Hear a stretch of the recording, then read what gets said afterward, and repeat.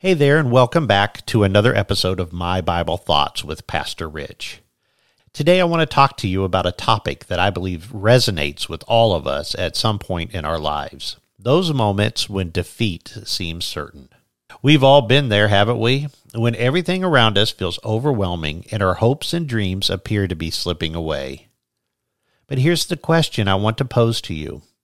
In those times of despair, where can we find the encouragement we need to keep going? Well, let's dive into the scriptures together and discover the answer. I want you to picture this with me. Imagine you're King David, the mighty king of Israel, running away from your own city, Jerusalem, while your own son, Absalom, is hot on your heels, ready to seize the throne. The weight of the situation must have been crushing for David. Yet in the midst of this turmoil, he pleads to God. He says, "I was crying to the Lord with my voice, and he answered me from his holy mountain." And that's in Psalm chapter 3, verse 4. Well, I can sense the desperation in David's voice. And can you sense the fear and uncertainty that must have consumed him? David and his family were miles away from the holy mountain of Zion, and this is where God's presence dwelled among his people. But even in the distant wilderness, even when it seemed like God was distant, David knew that he was still within reach of God's loving arms. Friends, have you ever felt distant from God? Have you ever found yourself in a wilderness of doubt, fear, and pain? I think most of us have, if we're being honest, but here's the beautiful truth that David discovered through his prayers. God hears us wherever we are. He listens to the cries of our hearts even when we feel far away from the sacred places we long to be. Now, I want to share with you a real-life story of a person in history who faced a similar struggle. So imagine, if you will, a young woman named Harriet Tubman. She was born into slavery in the early 19th century, and Harriet faced unimaginable hardships. She endured such things as being torn away from her family, the physical and emotional abuse inflicted upon her, and the constant fear of being sold away to a different plantation.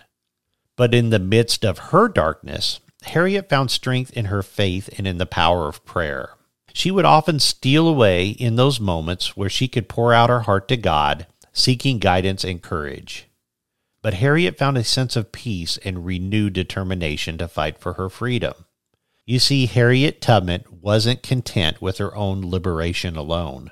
She believed that every person deserved to be free, and so, guided by her unwavering faith and profound sense of purpose, Harriet became a conductor on the Underground Railroad, and by doing so, she led countless of enslaved individuals to freedom.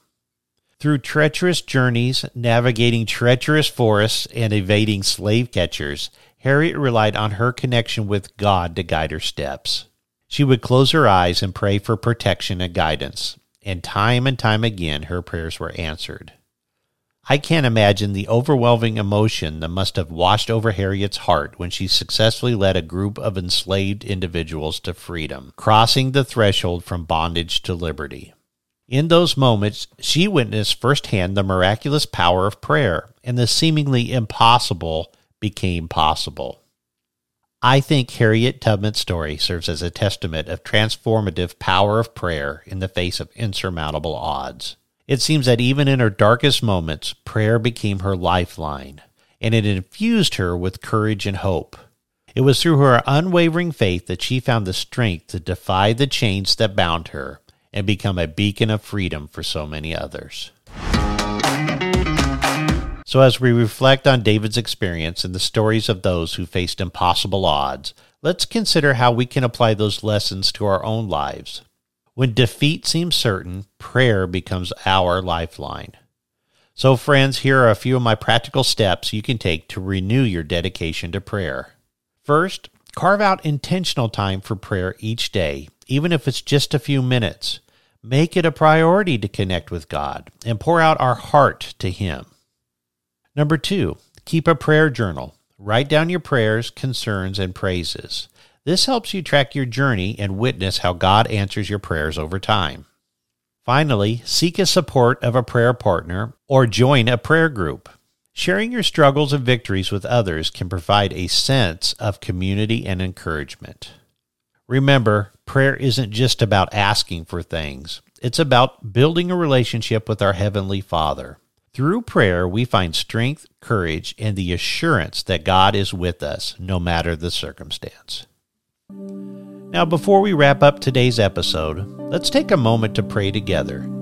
Join me as we lift our hearts and voices to God, our source of hope and encouragement.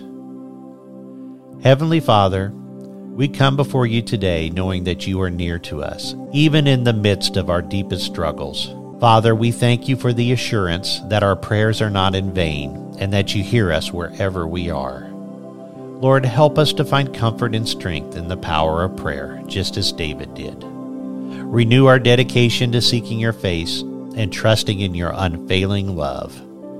In Jesus' name we pray. Amen. I want to thank you for joining me today on this journey of faith and encouragement. Remember, when defeat seems certain, turn to prayer. Let it be your anchor in the storm and your guide in the wilderness. And if you've been struggling to find that assurance in prayer, I encourage you to take a step today, a step toward reconnecting with God and rediscovering the power of prayer in your life. If this episode resonated with you, don't forget to subscribe to our podcast and share it with others who may benefit from these messages of hope. Until then, my friends, may your hearts be filled with the peace that comes from knowing that God is near, and may your prayers be a source of strength and encouragement. God bless you all.